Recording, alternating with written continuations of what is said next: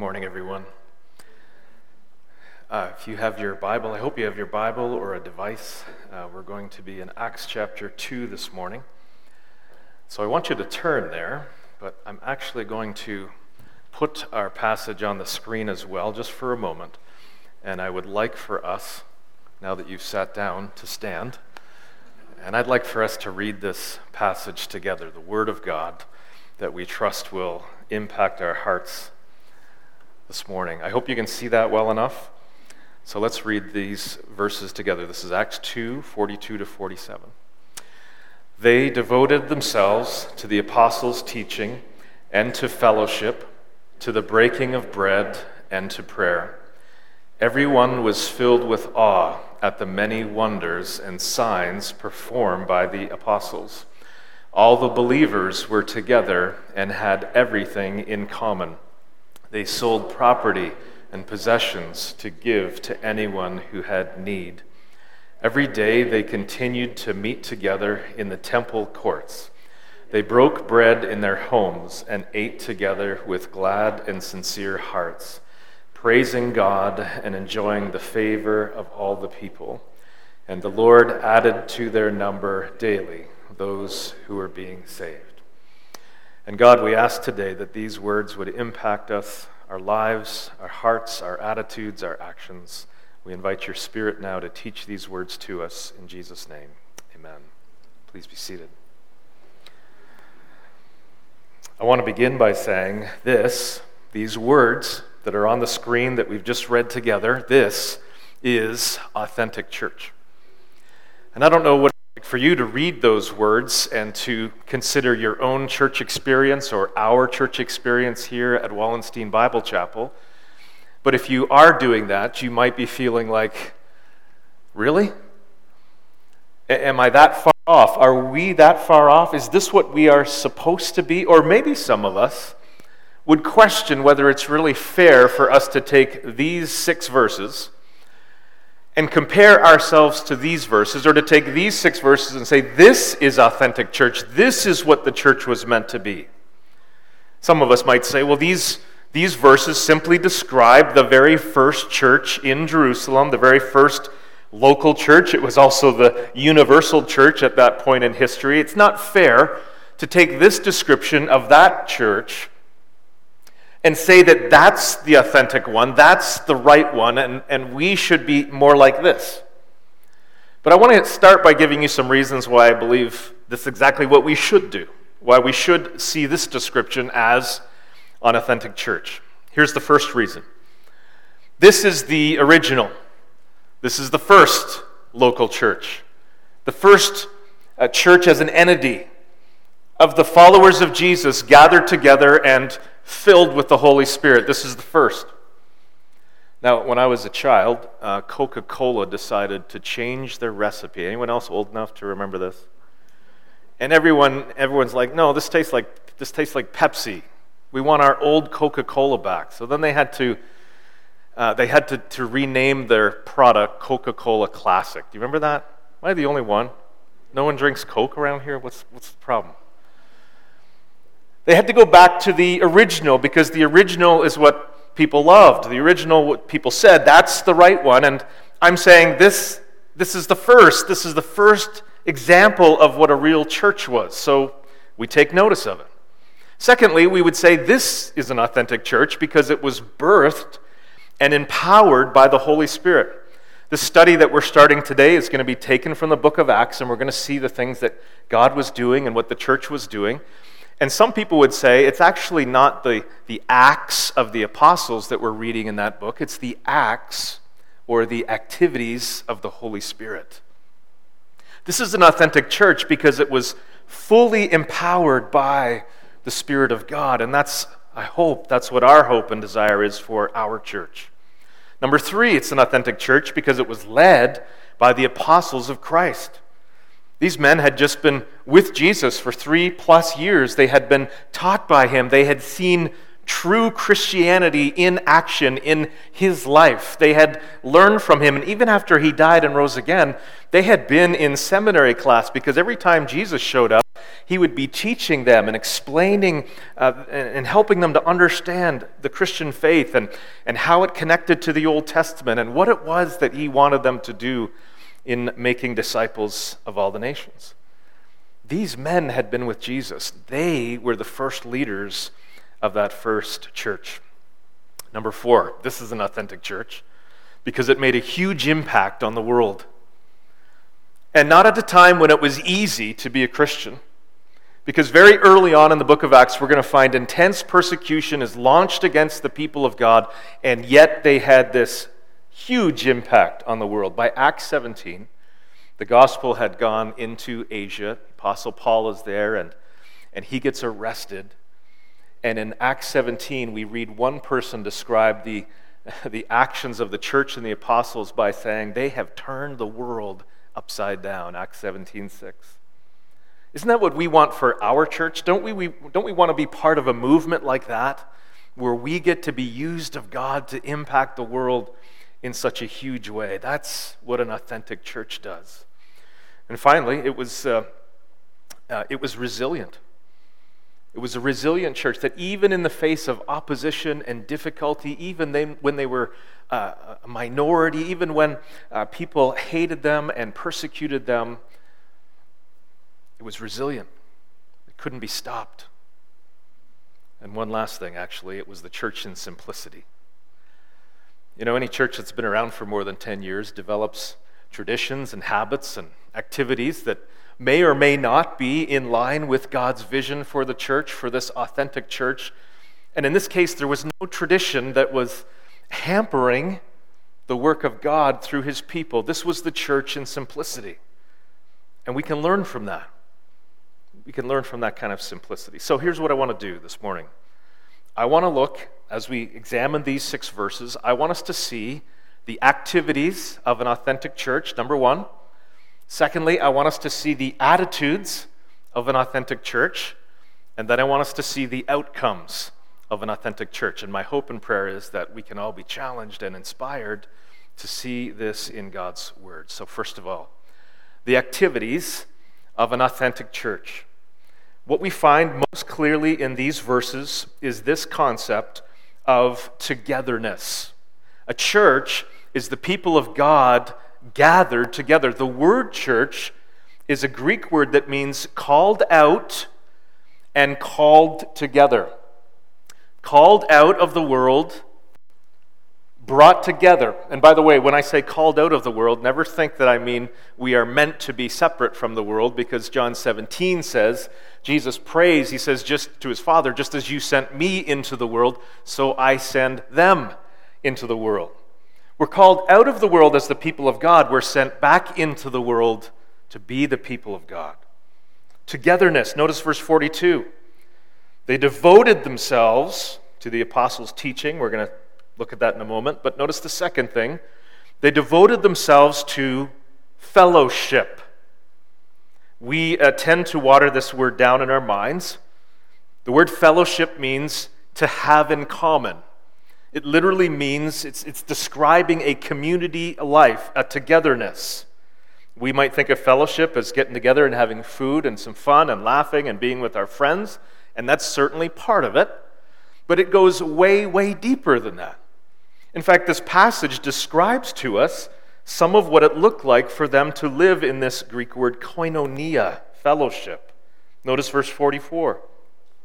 All the believers were together. What does that mean? It means they were together. It means that they got together. It means that physically they shared the same space. They enjoyed being in the company of one another. But then it says that they had everything in common. What's mine is yours. What's yours is mine. You have a need, I'll share what I have with you. And then verse 45 says some of them sold property and possessions to give to anyone who had need.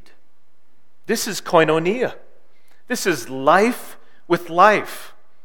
We've talked many times about how in our culture we are individualistic and we separate ourselves and we live on our own and we pull ourselves up by our bootstraps and we take care of ourselves. And that's not the way much of the world lives, actually. Much of the world is far more familiar with this kind of community life in the Eastern world, in Asia and in Africa. These places are more familiar with this. We have to fight against our North American tendency to be individuals. This is a huge challenge for us. This is one of the struggles we have as a church in this culture, is to live in this koinonia. We will have to prayerfully push ourselves way out of our comfort zone, beyond what our culture says is normal, in order to live in this kind of lifestyle. For a simple example, have you ever heard of anyone who sold a farm or a property and gave all of the proceeds to God or to his people or to missions? Some of you may know of people who have done that, but for most of us, this sounds shocking, and I would tend to argue, for some of us, we would view this as irresponsible, wouldn't we? Because we'd say, well, hold on a second. I mean, I gotta save for my retirement. I've got children and grandchildren. I want to leave something for them. Not necessarily wrong. Proverbs actually speaks of a godly man leaving something for his children's children.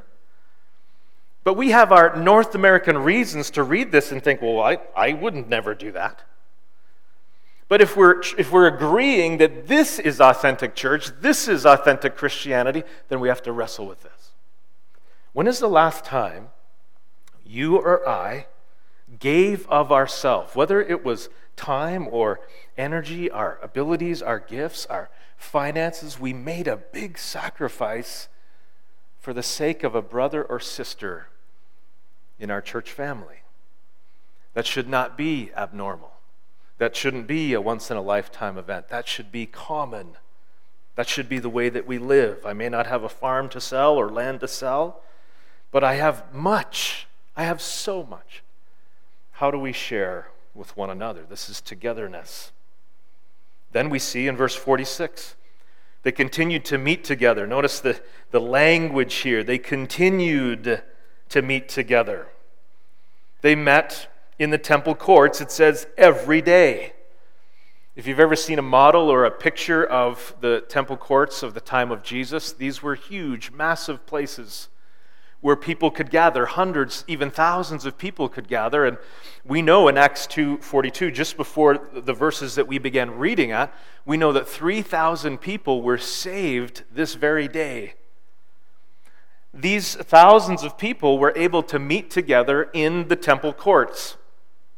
Why did they do that? Because they were identifying with one another. And one of the apostles would stand up and teach and explain the Word of God, or preach the gospel. So to gather with that group in the temple courts was to identify. It was like waving a flag saying, I'm a Christian, I'm with these people. And that is why persecution came, because these believers were willing to identify with one another. So they met in the temple courts. Notice what that is. That's the large group. That's the gathering large. And then it says they broke bread in their homes and ate together. And that's the small church. Let's gather small. Thousands of people couldn't cram into one person's home, but a few people could. And this was normal community life for this authentic church. They spent time together. They were hospitable to one another. And they enjoyed being in one another's presence. This is togetherness. This is togetherness. This is what it means to be a follower of Jesus. This is what it means to be an authentic church. We are committed to togetherness, come hell or high water. We will not forsake the assembling of ourselves. We will not forsake the people of God. This past year and a half has pressed this and made this challenging and difficult for us on many levels in many different ways. But whatever COVID has meant to you, I trust that we will be absolutely devoted, because that's the word that's used here of these early believers, absolutely devoted to koinonia. I will not forsake the people of God. I will not forsake identifying with God's people and with the church of Jesus Christ. That's the activity of an authentic church. Well, we better keep moving. We got more things. The first thing we read that they were devoted to was the apostles' teaching. They were learning God's word. The apostles had been learning from Jesus. Now it was their primary role to teach those believers. In fact, in Acts chapter 6, there's this problem arises in that early church where some of the non-Jewish widows weren't being taken care of the way that the Jewish widows were. So the apostles, in their wisdom, had the church appoint men who I think we would probably call deacons. And they said, we will not forsake the teaching of God's word and prayer. Those early apostles were men of prayer. They were praying for the success of the gospel. They were praying for the strength and health of the church. And they were teaching the word to the people. And the people were devoted to this. Absolutely persistent and devoted. They loved to hear and learn the word of God. Hey, don't we need to just be assessing ourselves, looking at ourselves in the mirror as we consider this is authentic church? Do I love the word of God? God has given his church people who are able to teach the word of God, and we have multiple people here who are able to do that and are doing that. Do I take advantage of those gifts and that ministry? Do I learn God's word on my own with all of the resources we have at our disposal today? The activity of the authentic church is to learn God's word. Then we find that they were breaking bread.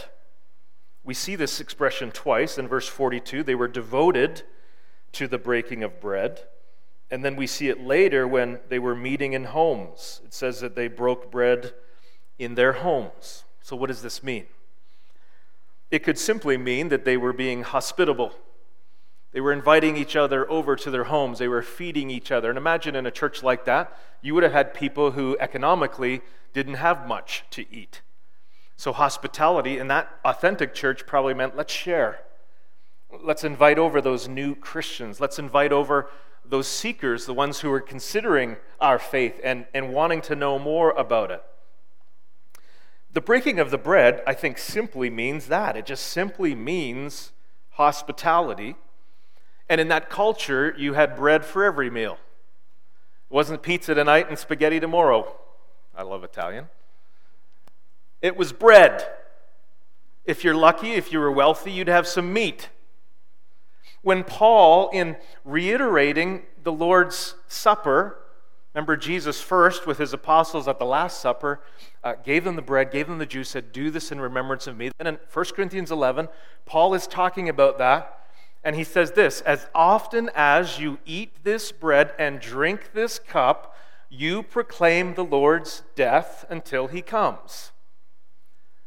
My question for us is, how often did they eat this bread and drink this cup? How often did they eat bread and drink wine? Virtually every meal. So some of us might be reading this and thinking, oh, well, verse 42, they were devoted to the breaking of bread. That means they were devoted to sharing what we might call communion together or the Lord's Supper. Yeah, I think you're right. Some of you might say, well, they were devoted to being hospitable with one another. I'd say, yeah, you're right. Because I think the point of this, that Jesus took bread and wine, something that was used every single day in that culture, and the people of God gathered in these homes and broke bread together. It meant both. I would argue that these early Christians in this authentic church never shared a meal together without stopping to say, remember the Lord? This is the bread of his body. This is the wine of his blood. And it talks about them daily meeting in their homes, breaking bread together. Was it hospitality or was it communion? I say yes, it was. I believe it was both. In an authentic church, both of these things are crucial.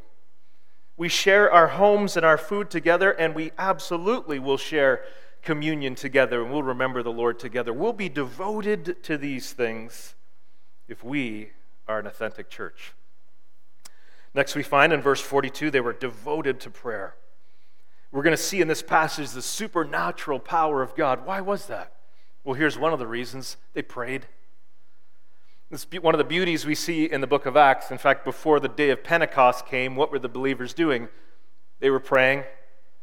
They were waiting for the Holy Spirit to come, waiting in prayer. Wouldn't you love to have been in on those prayer meetings? What were they asking for? Lord, send your Holy Spirit. Lord, give us boldness. Lord, protect us from persecution. Lord, make us faithful. Lord, give us understanding of your truth. Then the Holy Spirit came and they said, I guess we don't need to pray anymore. No, they kept praying. They were devoted to prayer. And they saw the results of a supernatural God at work in them and through them over and over.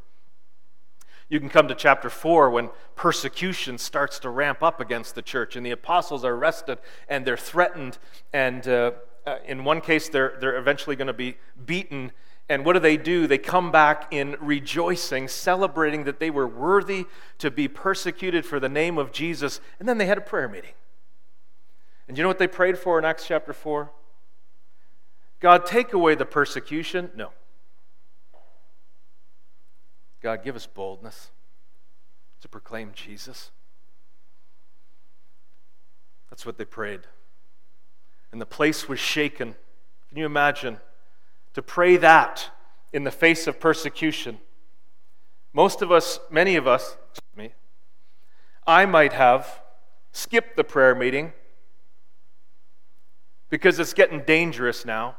And if I did go, I'd be pleading with God to take away any danger on my behalf. And I doubt the place would have been shaken. But those people, in the face of persecution, prayed for boldness to go forward and to do more and to keep talking about Jesus. The place was shaken. And then it tells us at the end of chapter 4 the result. They went out and spoke the word of God boldly. God answered their prayer. To be an authentic church, we have to be, we must be, we will be a church that prays. We'll pray on Sunday mornings, as we did this morning, for needs around the world. We will pray in our small groups.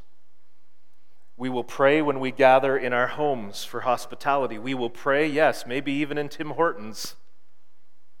We will be a church of prayer. We find the church was a church of generosity. We've seen this already. They sold property and possessions, and they gave to anyone who had need. An authentic church is a generous church.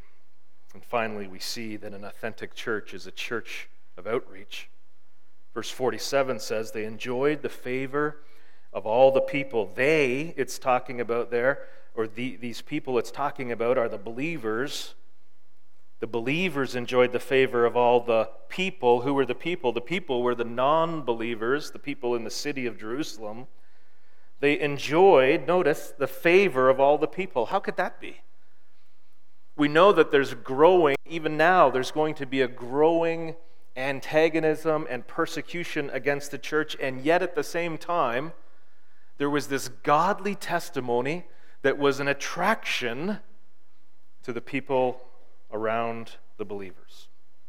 And the Lord added to their number daily those who were being saved. The implication, of course, is they were witnessing. They were reaching out. They were telling people the good news. That's what an authentic church does. Well, I want us to think about the attitudes of an authentic church. And folks, I would argue that this is more important than the activities and may have far more bearing on the outcomes that we're going to look at in a moment than the activities. What were the attitudes of an authentic church? Number one, we've seen it already in verse 42. They were devoted. Devotion. This is a zeal, a commitment to the things of God. Four things named here: God's word, God's people, breaking of bread and praying together, devoted to these things. Hey, you know what? We're all devoted to something, aren't we? I mean, we are. We all give our time and our money to something. We all spend, most of us spend time online looking at something. We're all devoted.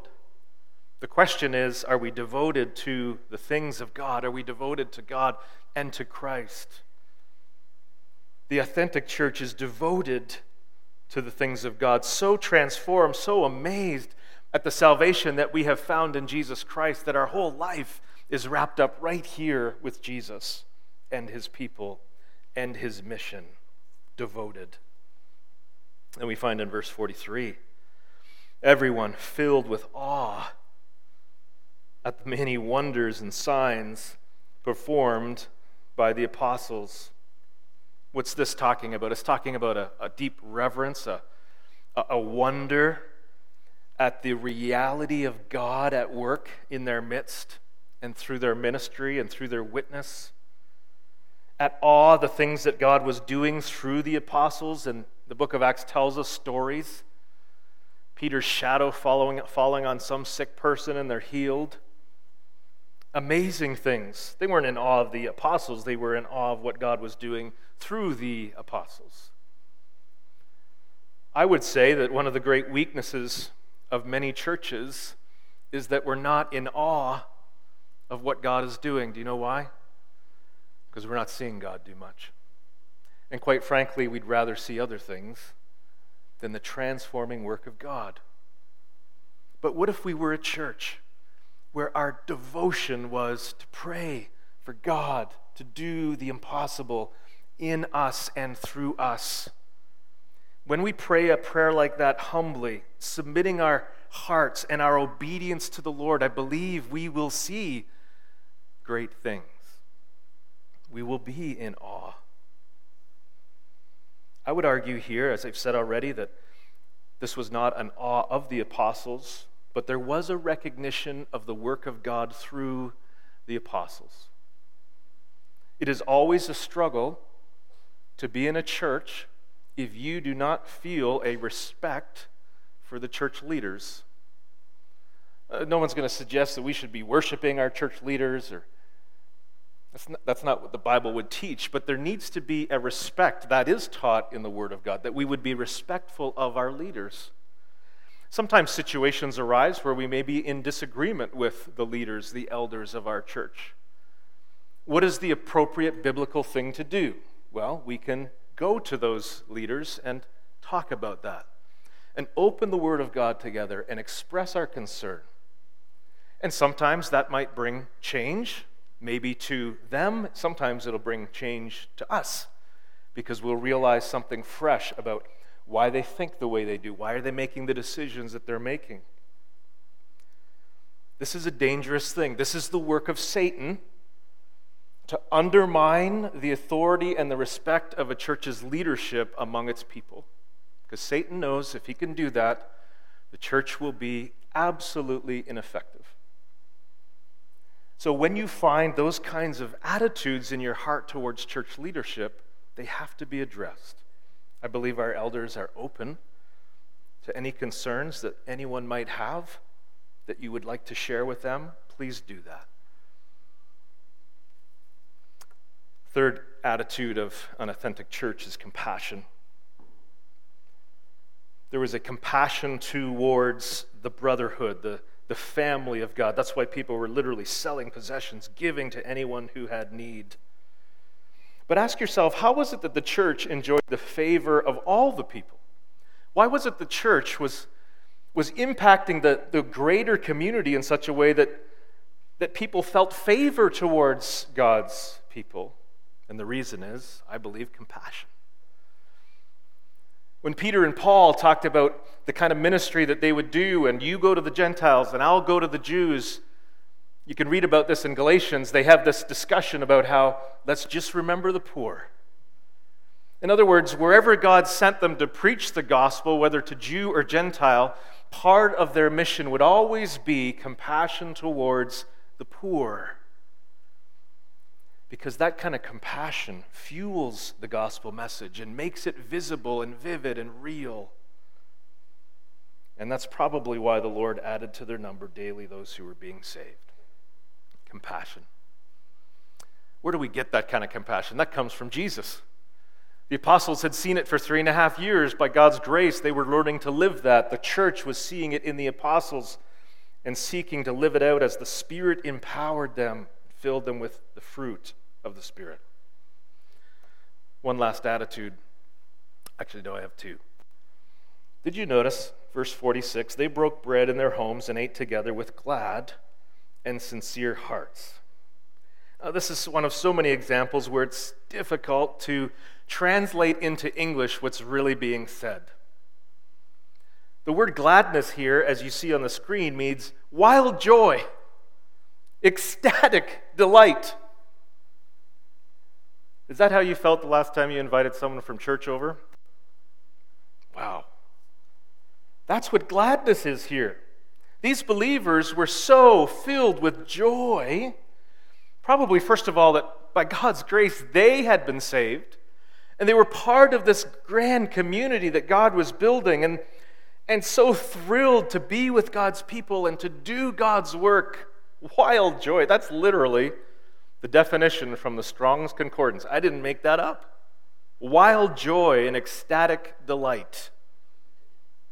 That is the attitude of the people of God towards the people of God and towards being part of the family of God and towards being part of the mission of God. And even when there's opposition and difficulties, there is this joy that fuels us. And finally, I keep saying finally, and then I realize, no, that's not the last one, actually. Sincere hearts. This is another difficult word to translate. What is a sincere heart? A sincere heart is a heart that's not rocky. So some of you farmers who spent a lifetime picking stones off your land, and the description here is of a person whose heart has been picked clean of stones. It's just good soil. I think we can relate to that, right? Like, we have been hard-hearted at times in our life. We've had stony hearts. And the Bible even talks about that in the Old Testament, about breaking up our hard ground of our hearts.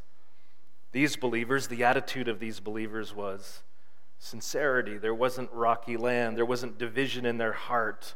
They had this single-mindedness, this unity with God's people and with the purposes of God. And they were praising God, verse 47. Praising God. I love that that's part of verse 47, by the way, because I really believe the key to being a witness for Jesus is just to speak well of God to your unsaved neighbors and coworkers. I really believe. In Acts chapter 1, Jesus had told his disciples, you'll be my witnesses. You're going to be my witnesses. You're going to tell people about me. You're going to tell people what you've seen me do. You're going to tell people what I've done in your life. 1 Peter chapter 2 says that the people of God declare the praises of him who's called us out of darkness into his marvelous light. That's what we do as the people of God. And when we praise God together, it changes us. And when we praise God to unbelievers, it changes them. These are the attitudes of an authentic church. Finally, the outcomes. What are the outcomes of an authentic church? Number one is the power of God. We see it in verse 43, the power of God. Many signs and wonders performed through the apostles. We see the power of God in transforming these lives. People who had formerly been not a Christian, or maybe an idol worshiper, or someone who didn't know anything about Jesus, or someone like Paul who'd been a Christian hater and a Jesus hater, and lives completely transformed by the power of God. This is the outcome of an authentic church. God's power displayed. In 1 Corinthians 14, Paul's talking about whether we should speak in tongues or different languages in our church, or whether we should prophesy, meaning to just plainly speak the word of God. And he talks about, what if someone who doesn't understand, an unbeliever, comes into your church? He says in 1 Corinthians 14, when they hear you speak clearly the word of God, they will fall down and worship and say, God is really among you. My prayer on Sunday mornings as we gather, or when we gather in a small group, is just simply this, that God's presence would be evident and God's power would be evident. In that power, we see transformed lives, as I've mentioned. the transformed lives of people becoming believers, the transformed lives of the believers. This is authentic church. So we can ask ourselves the question, how is it that God is changing me right now, in this moment? I would argue that COVID, for all of its difficulties, has provided a huge opportunity for God to work in us and transform us. Is that happening? How is God changing you and making you more like Jesus? That's what he intends for the authentic church. The outcome of an authentic church is positive impact in the community. Positive impact in the community. Where the church looks at us and says, well, I don't really agree with them, and they're too narrow, but boy, I sure appreciate the way they show kindness. I sure appreciate the compassion that they show in our community. And as we do that, and as we share the gospel, the outcome of an authentic church is salvation. And the church grows because people are being saved and baptized. We'll never be satisfied with growing through what some call transfer growth, believers coming from other churches. We long to see growth as people are born again, brought into the family of God. So I'm curious how you feel about all of these things. The activities of an authentic church, the attitudes of an authentic church, and the outcomes. I want us to take just a few moments and be still and quiet in our own hearts. First of all, to listen to how the Holy Spirit is speaking to us. It may be that in particular those attitudes of an authentic church, we recognize in ourselves, and again, COVID has brought much of this out, that our attitudes toward God, toward our community, toward our government, toward our church leaders, towards brothers and sisters, has not been right. And we need to confess it. And we should confess it.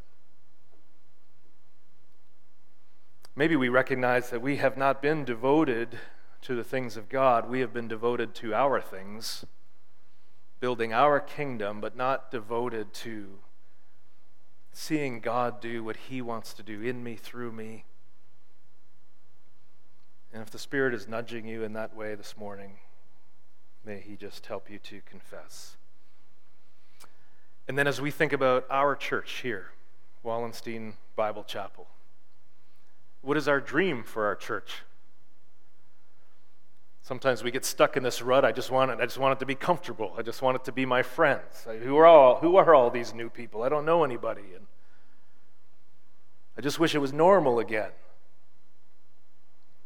Or do we have a desire to see outcomes as described in God's Word? The presence of God and the power of God producing the transformation that only God can bring in our lives and in the world around us. Let's just take a few moments, and I'll have you prayerfully consider those things. Please confess and repent where needed, as I will. And then we will close, when it's appropriate, with a couple of songs.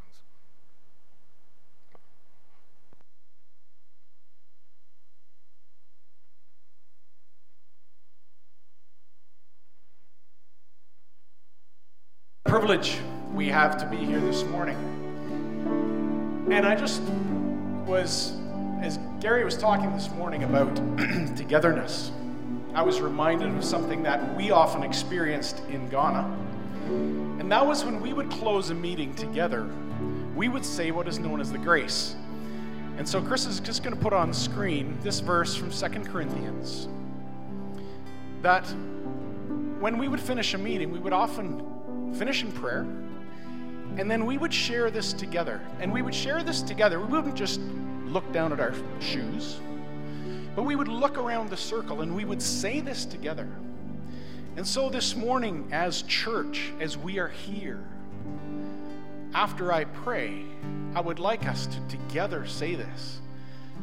And if you're able to remember this, and you're standing here in the front, turn around, look at people in the eye.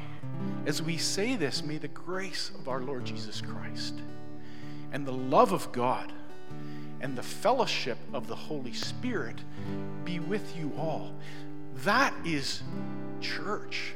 We are together because God has called us together. So I'm going to pray. When I close, let's all say this together. Look at each other in the eye. You're not going to beat everybody's eye, but look around and let's say this together, because we are church. We are community, the people that God has called. Father, we come to you this morning, a righteous and a holy God. Father, we are totally undeserving of your love. And yet you love us, you have redeemed us, you have made us sons and daughters of the Most High. What an awesome privilege we have. Father, we have much to rejoice, but we also have much to confess. Father, am I devoted to togetherness, to community of the body? Am I devoted to your word, to the breaking of bread, to fellowship, to communion with you, to communion with brothers and sisters, to prayer, to generosity, and to outreach? Father, stir in us devotion. Stir in us the awe of you at work. Father, stir in us the awe of seeing the one who rejected you repent and become a son or a daughter of the Most High. Father, that is the most awesome thing in this world, that you redeem sinful, broken human beings. Father, help us to look for those places in our world where you are at work and give you praise and glory for the things that you do. Father, may we be devoted to your word. May we be devoted to fellowship, to breaking of bread together, to eating together, to spending time together, and remembering what you have done for us. Father, may we be devoted to prayer for ourselves, but for our world, for our broken world. May we be generous, not only with each other, but to those around.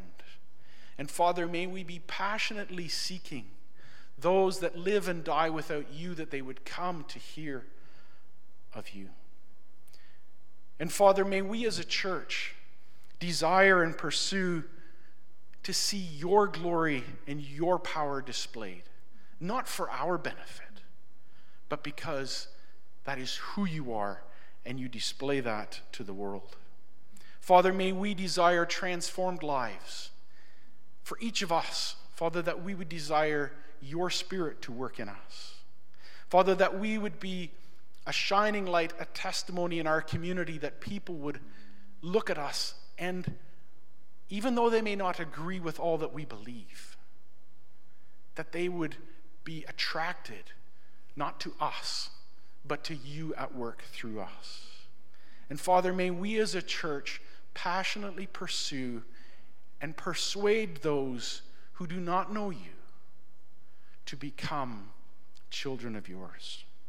Father, as we go into our week, may we remember that as we have the privilege to gather large, that we would also gather small, and that we would seek to be authentic church. Father, work in us. Show us what you would have for us. We thank you. In your precious name we pray.